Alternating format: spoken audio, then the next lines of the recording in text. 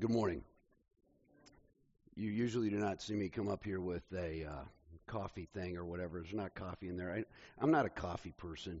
I love the smell of it, but I do not like the taste of it. But there's some hot tea in there. As you can tell, I'm continuing to go through puberty, and so we're trying to break through this. I feel great. I just don't have a very good voice.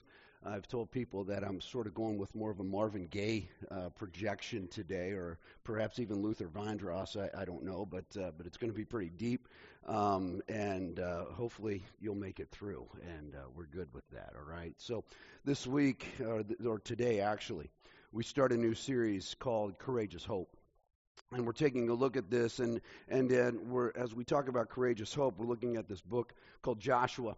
And so often we forget about the hope that we need to have each and every day of our lives. And sometimes in the midst of that, we experience different things that discourage us, that perhaps raise up fear. But last week, as we had Vision Sunday, I talked to you about the fact that the theme for 2020 is going to be living hope. That we have this hope in Jesus Christ because of what He's done. And we're going to witness that and see how that hope plays such a vibrant part of the book of Joshua. And so I invite you to go there now. We're going to read the entire chapter 1 of Joshua. And you can scroll there on your phone, or if you're looking at the Bible in the rack in front of you, turn to page 178. And again, if you need a Bible, feel free to take that, and we'll get more. But we're there. So in Joshua chapter 1, we read these words.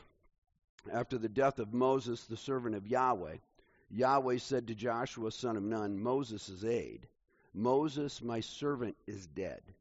Now then, you and all these people get ready to cross the Jordan River into the land I'm about to give to them, to the Israelites. I will give you every place where where you set your foot, as I promised Moses. Your territory will extend from the desert to Lebanon, and from the great river, the Euphrates, all the Hittite country, to the Mediterranean Sea in the west. No one will be able to stand against you all the days of your life. As it was with Moses, so I will be with you. I will never leave you nor forsake you. Be strong and courageous, because you will lead these people to inherit the land I swore to their ancestors to give them. Be strong and very courageous. Be careful to obey all the law my servant Moses gave you. Do not turn from it to the right or to the left, that you may be successful wherever you go. Keep this book of the law always on your lips. Meditate on it day and night, so that you may be careful to do everything written in it. Then you will be prosperous and successful. Have I not commanded you? Be strong and courageous. Do not be afraid. Do not be discouraged, for Yahweh your God will be with you wherever you go. So Joshua ordered the officers of the people, go through the camp and tell the people, get your provisions ready. 3 days from now you will cross the Jordan here to go in and take possession of the land Yahweh your God is giving you for your own. But to the Reubenites, the Gadites, and the half-tribe of Manasseh, Joshua said, Remember the command that Moses, the servant of Yahweh, gave you after he said, Yahweh your God will give you rest by giving you this land. Your wives, your children, and your livestock may stay in the land that Moses gave you east of the Jordan, but all your fighting men, ready for battle, must cross over ahead of your fellow Israelites.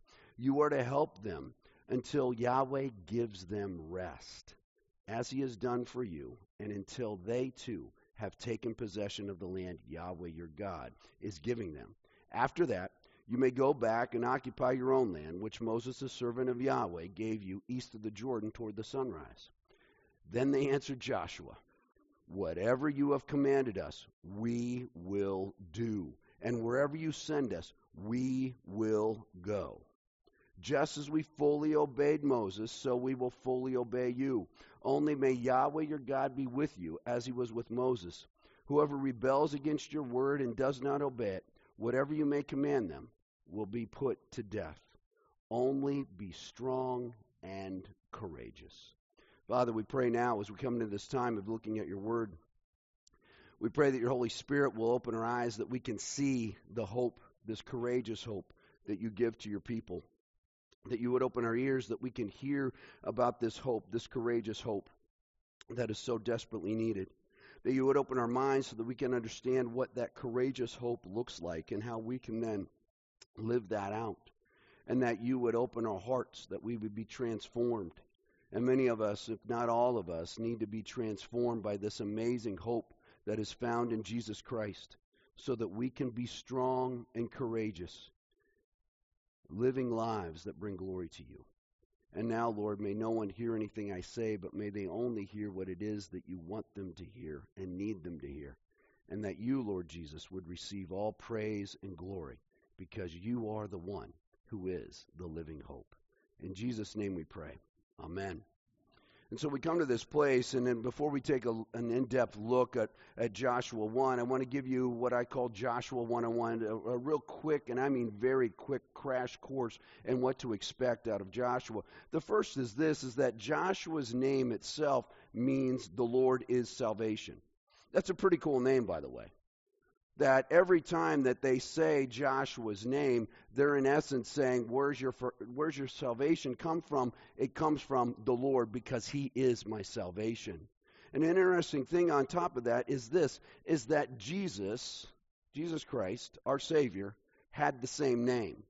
So growing up, perhaps as Jesus is running around, perhaps Mary and Joseph say to him, Josh, get in here. You ever think about that? His name was Joshua.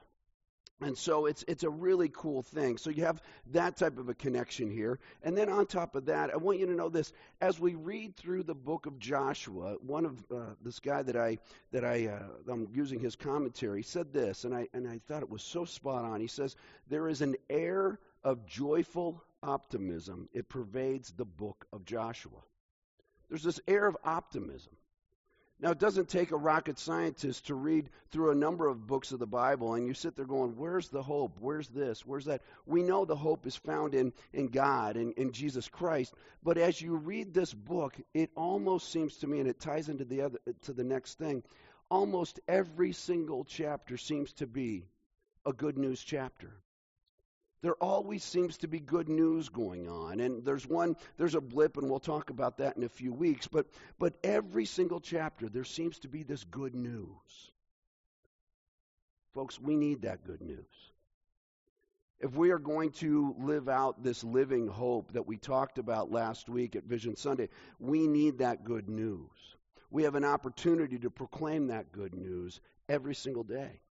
And so as we walk through this book of Joshua, as we walk through it, may we keep that in mind, this courageous hope that we're going to encounter again and again and again. So we come to this place now at verse 1, where we read these words. After the death of Moses, the servant of Yahweh, Yahweh said to Joshua, son of Nun, Moses' aide, Moses, my servant, is dead. Now then, you and all these people get ready to cross the Jordan River into the land I'm about to give to them, to the Israelites. Moses is dead. Moses is no longer around. And perhaps for the people at that time, they're thinking, what are we going to do? What's going to happen? But I want you to notice this, that Moses has a title that counts. Moses did all types of different things, but notice how he's referred to in these first few verses. And not just these first few verses, all throughout this chapter and all throughout the book of Joshua. He has a title that counts, and leaders come and go, but one of the things that's important to remember is this, is that God remains involved. Moses did amazing things. He did miraculous things. God used him in marvelous ways. And in the midst of that, we can get all caught up in following Moses, but Moses is gone. But here's who remains, the living God. The living God remains. You look throughout the course of history, leaders come and go, but God remains the same. He's this amazing God. He's this one who takes care of his people all the time. He's constantly moving. He's constantly working. And Moses, and this is one of the things that struck me as I was reading this, is Moses is considered one of the greatest leaders of all time. Consider what he had to go through. Consider that the people were complaining all the time about what's going on and how are they going to get out of this. For 400 years, they're slaves. For 400 years, they're seeing nothing but oppression and things like that. They cry out to Moses.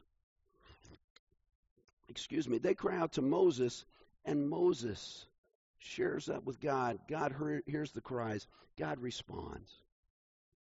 He parts the Red Sea, among other things. But here's the title. Look at the title. Moses is known not as the one who parted the Red Sea, not as the one who went face to face with the Pharaoh, not as the one who called down all these 10 plagues. Moses is known as a servant. Think about that. He's a servant. Out of all the things that he could have been told, out of all those things that he could have been known for, God says he is a servant. We get really wrapped up, don't we, in titles? We get wrapped up in all these titles. He's this, he's that, or she's this, she's that. We get wrapped up in all these titles, and yet Moses, of all people, could have been very wrapped up in a title. And yet God says he served. He served. I don't know what all of you do in life, but I want to ask you this question. What's your reputation? What's your reputation? And in the process of that reputation, are you known as a servant? Are you known as one who serves? Are you known as one who gets involved? Are you known as one who's going to be there when things get difficult? That's what Moses did his entire time. And by the way, consider this. Can you imagine the pressure that Joshua had? You're following this amazing leader, and God says, it's now your turn. It's now your turn. And so we continue on. We go down to verse 7, and it says this, be strong and very courageous. Be careful to obey all the law my servant Moses gave you. Do not turn from it. Do not turn from it to the right or to the left, that you may be successful wherever you go. And I love verse 8, keep this book of the law always on your lips. Meditate on it day and night. We're going to encounter some items that count here. And the first item that counts is this whole importance of meditating on what is important to God. Let me ask you this right now. Another question for you. What occupies your mind? When you're by yourself, driving down the road or wherever, when you're by yourself, what's occupying your mind? What are you meditating on? Are you meditating on things of this world? Are you meditating on how can you make more money? Are you meditating on the anxieties that this world has? Are you meditating on all that? What are you meditating on? Because what God is pointing to here is meditate on me. Notice what he says. He says, keep this book of the law always, not sometimes. He says always. Always keep it on your lips. Not just on a Sunday morning from 10:30 to noon. Not just on a Thursday night when we have family night here. Not just when you feel like it, but always have it on your minds. The only way is by spending time with him. That's the way we meditate. That's what we need so desperately in our lives. And then he says this. He says, keep this book on your lips. Meditate on it day and night so that you may be careful to do everything written in it. I've had the privilege of serving in ministry for over 30 years now, and it's been a great experience. I've seen a lot of good things, a lot of bad things, a lot of really ugly things, a lot of phenomenal things. It's been awesome. And I've reached this conclusion that one of the most underrated characteristics of Christ-following people is this: faithful obedience. Faithful obedience. It's underrated. It's underrated because it sounds, frankly, when I ask people, hey, about obedience or whatever, sounds so often, people say, man, that sounds boring. I want to be my own person. I want to call the shots. this past Wednesday when and I go to prison every Wednesday to do some teaching there, and we're having this we just finished a final, and some of the guys are dropping out. And I told them, and I said to the guys, I said, guys, you got to stay in the game. You got to stay involved in this. This program that we're doing is really good, and it will pay off big time. You've got to stay in the game. And I said, but some of you think that you're calling your own shots. And then I paused and I looked at him and I said, and you're here because you called your own shots and it got you in trouble. I'm here to tell you, being faithfully obedient to the Lord leads to great things. And by the way, I'm not talking about health and wealth and all that kind of stuff. What I'm talking about is the fact that we acknowledge His presence, that He carries us through. Faithful obedience. A definition of that is this, and you can write it down. It's not going to come up on the screen.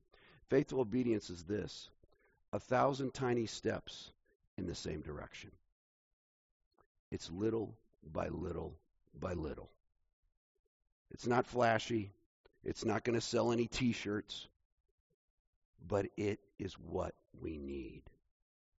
And so God lays this out, and He says, be faithfully obedient. And then He says this in verse 9, have I not commanded you, be strong and courageous?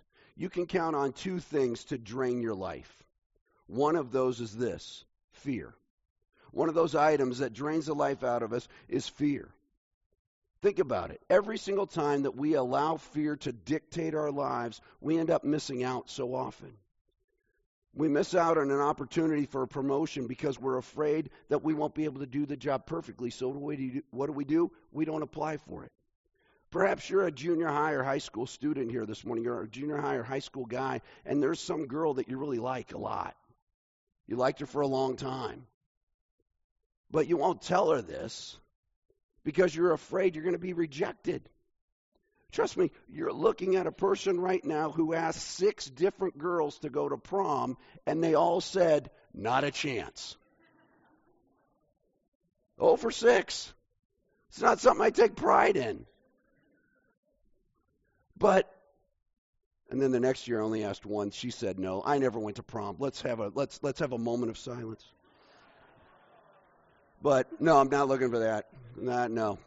But here's my point. When we allow fear to dictate, it prevents us from moving. At the vision dinner held last week, I told you this, that the leadership, the elders and I, believe that God is leading us in 2020 to add a worship service. We don't know the timing or anything like that, but we believe that God's moving us in that direction because there are opportunities out there that people need to hear about Jesus Christ. And so we're praying through this, but yet every time I think about adding a worship service, and we're pretty much in agreement on this, it's not going to be on a Sunday morning. But we believe that God wants to provide this opportunity for people to get involved. And every time I think about this, I have all these different questions. I have all these different fears that build up. The first is this: when are we going to hold the service? Second is this: will it be the right time to do it then? What about the impact that it will have on Sunday mornings here? Will we have enough people to launch this service? How will it affect the community we're building here at FBC Salinas? All these words, all these concepts, all these fears are right there in the midst of it. But we believe wholeheartedly that God is leading us in this direction. And we're praying and we're asking you to come alongside us to pray about this. Because there are plenty of people that want to know about Jesus Christ. They simply don't know about it right now. And perhaps fear has hit you in a different way, where you have a dear friend who's struggling through life right now in a variety of ways. They're losing hope. And yet, you're afraid to tell them about the hope, the love, the peace that Jesus Christ can provide. And here's why. You're afraid to tell them because you're afraid you'll hurt their feelings. We have the hope. We have the love. We have the joy of Christ. We have the peace of Christ. And yet we're afraid to share that great news. for fear of hurting a person's feelings. Fear paralyzes us in so many ways. But yet when we're freed from fear, we can do amazing things. Since moving here in 2016, I find myself more and more intrigued about the Golden Gate Bridge. That thing's phenomenal. My family and I, we've walked across it numerous times. And every single time I walk across it, number one, I get a little freaked out because, wow, you're really up there. And then I have these other thoughts that go through my mind, but I've become more and more intrigued at the construction of this thing. So I was reading this story. At the time it was completed in 1937, the Golden Gate Bridge was the longest suspension bridge in the world. During the first phase of the project, 23 men fell to their death. 23 men fell to their death. There were very few safety devices, and things seemed to be going from bad to worse. So when they were halfway completed with the bridge, they decided to take another look and make some changes. That's good. And here's what they did. They reorganized, and they built the largest net ever made and attached it under the area where the men were working. The question is, was it worth making the net? And the amount of time it took to make that net, was it worth the cost? Conclusion is this. Ask the 10 men who ended up falling into that net while they were working. And they were able to live. And here's the other thing that happened. The project, the Golden Gate Bridge, was completed more quickly because the construction workers no longer had any fear of falling to their death. When you remove fear, you get to live. When you remove fear, and notice what he says here, have I not commanded you, be strong and courageous. Do not be afraid. Do not be discouraged. So fear sucks the life out of us. Discouragement sucks the life out of us. All of us have read Charlie Brown. We've all read the Peanuts and all that. And Charlie comes up to Lucy one day and he says this, nobody likes me, Lucy. Everybody hates my guts. Do you see that plane up there, Lucy? It's a plane full of people going somewhere else. That's what I'd like to do. I'd like to go somewhere else, somewhere where nobody knows me. Then with new people, I could get a fresh start. Do you think that's what I ought to do, Lucy?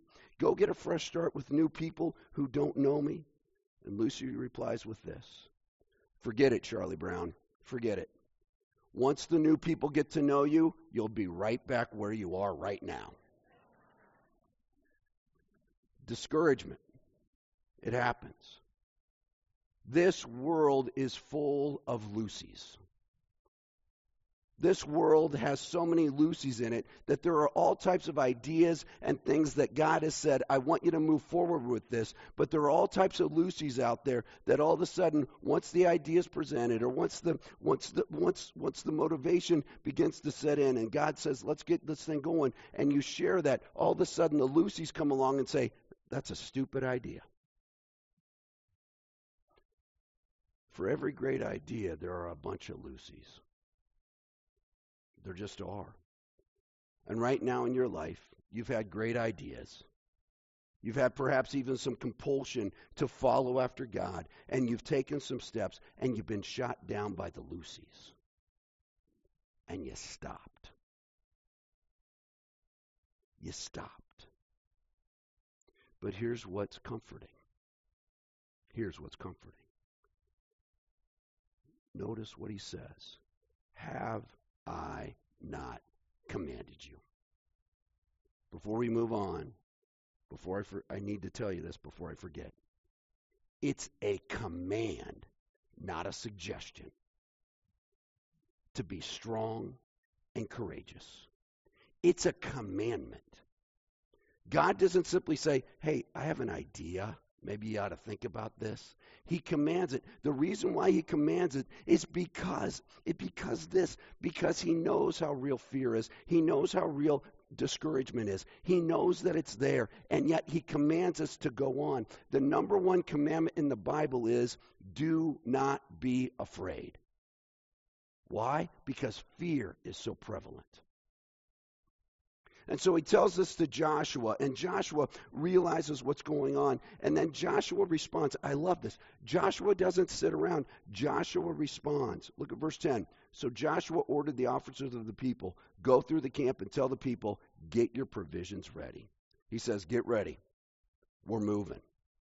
And then he goes on to this whole thing, and we don't have time to go over this right now, but he goes over this whole thing from verses 12 down to 15, talking to the Reubenites and these other individuals who have their land already. And they could simply say, hey, we're good. You guys are on your own. But what Joshua points to is that promises count. Look at what he says here. He says, remember the command that Moses, the servant of Yahweh, gave you after he said, Yahweh your God will give you rest by giving you this land. You guys now have the land. You guys now have the land. It's east of the Jordan. You guys now have it. But notice what it goes on. He goes on and he says, you are to help the people as they go forward. You are to get involved with them. Because God has been faithful to you, you now get to be faithful in the process of all this. Throughout Joshua, I want to encourage you to prepare yourself to see how many promises God fulfills. And God not only makes promises, he always keeps his promises. He's undefeated. He's undefeated. For eternity, he's been undefeated. And here's what's bothersome. Survey after survey shows a disturbing trend that should awaken every single one of us who claims to be a Christ follower. And it's this. When it comes to commitments and honoring promises, those who proclaim to be Christ followers are no different in holding on to them and fulfilling them than those who are not Christ followers. There is no difference. But yet we have and we claim to follow this one true God, this Jesus Christ, who has never, ever broken a promise. And we say we're going to follow him. And yet what do? Apparently we do something that's just like everybody else. We don't fulfill them. It's one thing to make a promise. It's another thing to fulfill that promise. And what happens as we fulfill the promise, notice what happens here. It says this, latter part of verse 15, it says this, until Yahweh gives them rest as he has done for you, and until they too have taken possession of the land Yahweh your God is giving them. After that you may go back and occupy your land, which Moses the servant of Yahweh gave you east of the Jordan toward the sunrise. God gives rest. Sometimes we make promises, and it's going to cost us an awful lot. But yet in the process of fulfilling those promises, what ends up happening? God comes alongside and he says, I'm going to take care of you. You've got the rest. Some of you in this room are exhausted. I'm here to tell you today, know this, that the God who keeps all promises, promises to give you rest. He will come alongside you. He will take care of you. And then we come to verse 16. Then they answered Joshua, whatever you have commanded us, we will do. And wherever you send us, we will go.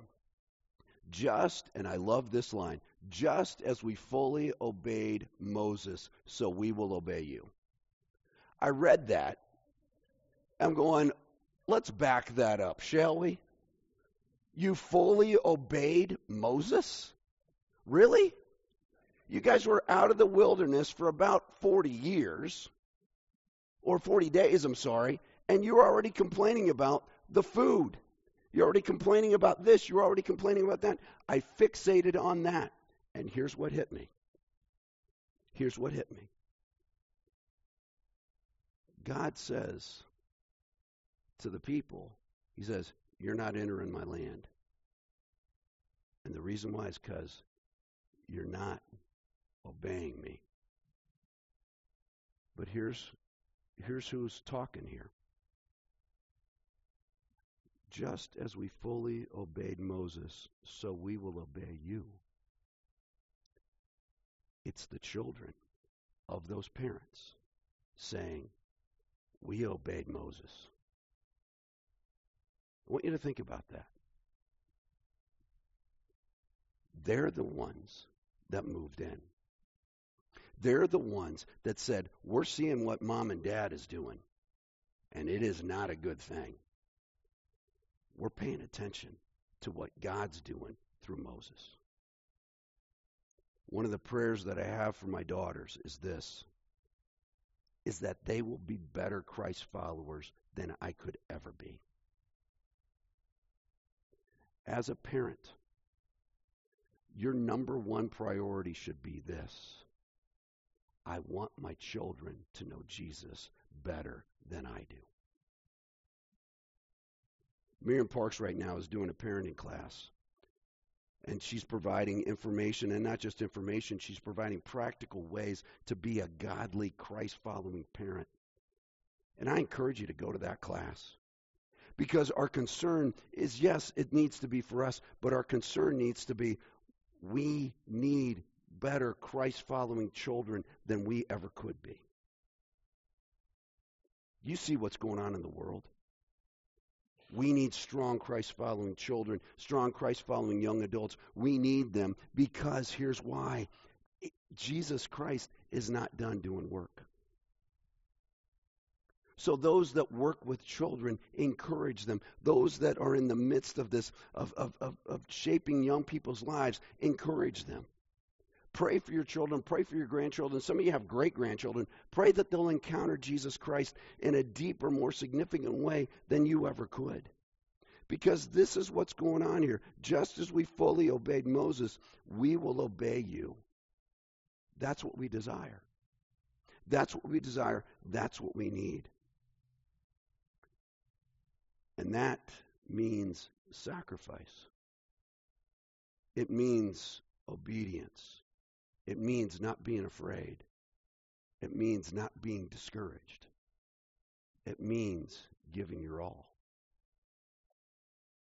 A number of years ago, a young girl was at Stanford Hospital by the name of Lisa. She had a rare disease that was taking her life away from her. And if they didn't figure out what to do, it was going to be all over for her. And they noticed this, that her brother had a similar disease earlier, but he had survived. And he had developed all the antibodies to combat the disease, and he was only 5 years old. So the doctor explained the situation to this little boy, and he said to him, listen, your sister will die if we don't give her a transfusion, and your blood has the antibodies we need to give your sister life. And so the 5-year-old looked at the doctor and said, I'll do it if it will help my sister Lisa live. And so they began the transfusion. And as the transfusion progressed, the little boy is smiling. And as he watched the blood come out of him and go into his sister, he kept smiling. And then after a few moments, he got incredibly pale. Got incredibly pale, and the paler he got, the more red the cheeks of his sister was getting. It was working already. And as he grew incredibly pale, that smile that was on his face vanished. And the doctor looked at him and it said, What's wrong? What's wrong? And he looked up at the doctor and he said these words that shook the entire room where this was going on. And he said this, will I start to die right away? He was a 5-year-old. He misunderstood what the doctor was telling him about this transfusion, and he believed that by giving his blood to his sister that he was going to get rid of all his blood and he was going to be the one who died. A little 5-year-old, scared, perhaps discouraged, but a little 5-year-old said, I'll do it if it will help my sister live. You see, all of us go through stuff in our lives that cause us great concern. All of us are presented opportunities, and if we allow fear and discouragement to win the game, we don't get involved. The battle happens all the time. All of us are in a battle. Joshua was about ready to go into battle with these people, and we'll talk about that in the next few weeks. Listen to these words out of Mark chapter 6. Immediately Jesus made his disciples get into the boat and go on ahead of him to Bethsaida. While he dismissed the crowd, after leaving them, he went up on a mountainside to pray. Later that night, the boat was in the middle of the lake, and he was alone on land. He saw the disciples straining at the oars because the wind was against them. Shortly before dawn, he went out to them, walking on the lake. He was about to pass by them. But when they saw him walking on the lake, they thought he was a ghost. They cried out because they all saw him and were terrified. This is a bunch of fishermen that have seen a whole lot of stuff. These guys are now shaking in their boots. And Jesus' immediate words are these: take courage. It is I. Don't be afraid. Then he climbed into the boat with them, and the wind died down. They were completely amazed.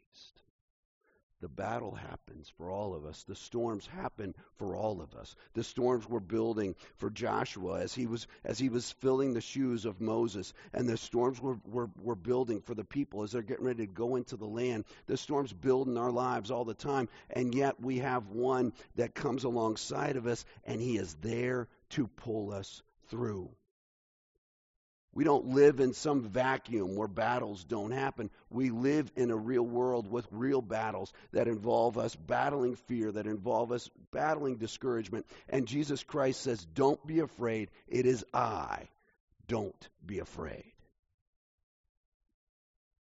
Jesus Christ accomplished what no one else could. Jesus Christ went where no one else would go. Jesus Christ never wavers. He has no fear. He has great courage. And he says, don't be afraid. It is I. I'm with you. Unlike the young boy from the story that I shared just a few moments ago, who did this amazingly courageous act to help his sister, thinking that he was going to die, and then being told, you're not going to die, you're going to be okay. Unlike that little boy, Jesus Christ not only knew he was going to die, he went and died. And then he rose from the dead. Because he went through it all. So that we, as we go through life, have someone who can walk with us through it. We need courageous hope. And courage counts. Courage to turn to Jesus and say, I can't do this without you. Will you help me now? I invite you this morning to count on Jesus' courage to pull you through this life. I invite you to do that. I invite you to experience that amazing love that Christ has for us. And if you have questions about this, please hang out over here after the service is over, and we'll be more than happy to answer those questions. We'll be more than happy to pray with you.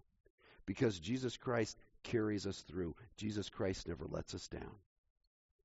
We are commanded to be strong and not be afraid. May that truth resonate in all of our lives.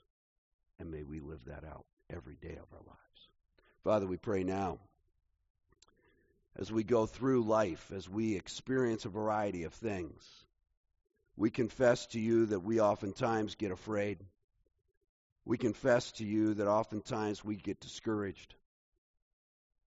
And we forget to meditate on you and all that you've done for us in Jesus Christ. Father, we would ask that you would open us up and help us realize how much we need you. And as you open us up and as we realize how much we need you, that you would then walk us through the battles that happen in life. Battles that seek to paralyze us, battles that seek to oppress us. And may you reign freely in our lives to give us the life that we so desperately desire, that we so desperately need. And Lord, for those in this room right now who don't know you, that are going through life on their own, and fear continues to build and discouragement continues to build, and they don't know where to turn, I pray that by the power of your Holy Spirit, that they turn to you, the one who reaches into the storm and says, do not be afraid, I have you. Lord, would you do that? And guide each and every one of us, Lord. Help us to be people that follow you, that serve you, no matter what our title is. And that in all of these things, you would receive all praise and glory and thanks. It's in your holy name we pray, Lord Jesus. Amen. So the children are going to be coming in here momentarily to join us as we celebrate communion. And we do this on the first Sunday of every month. And as we do this, we remember what he experienced for us. He went and he died on a cross. And in the process, that's awesome. That is really, I'm so pumped that they're coming in. But he died on a cross for us. And in the process of him dying on a cross for us, he knew what we needed. And he did what we needed him to do. And so on the first Sunday of every month, we remember what he did for us. We take bread, we eat it, we take a little bit of juice, and we remember that it was his blood that was shed. And it's for those of us who have placed our trust in Jesus Christ. Perhaps you're not a member here, but you're a Christ-following person. We invite you to participate in this with us. But this is for Christ-following people to remember what he's done for us. And if you're not a Christ follower, we invite you to reflect on what's going on in your life and what Jesus Christ has done for you. And perhaps at this moment is where you say, I need to place my trust in this one Jesus Christ. And so we invite you to do that. We're going to invite these individuals to come up, and as they come, we're going to sing a couple songs. Well, we're going to sing one song a couple times, all right?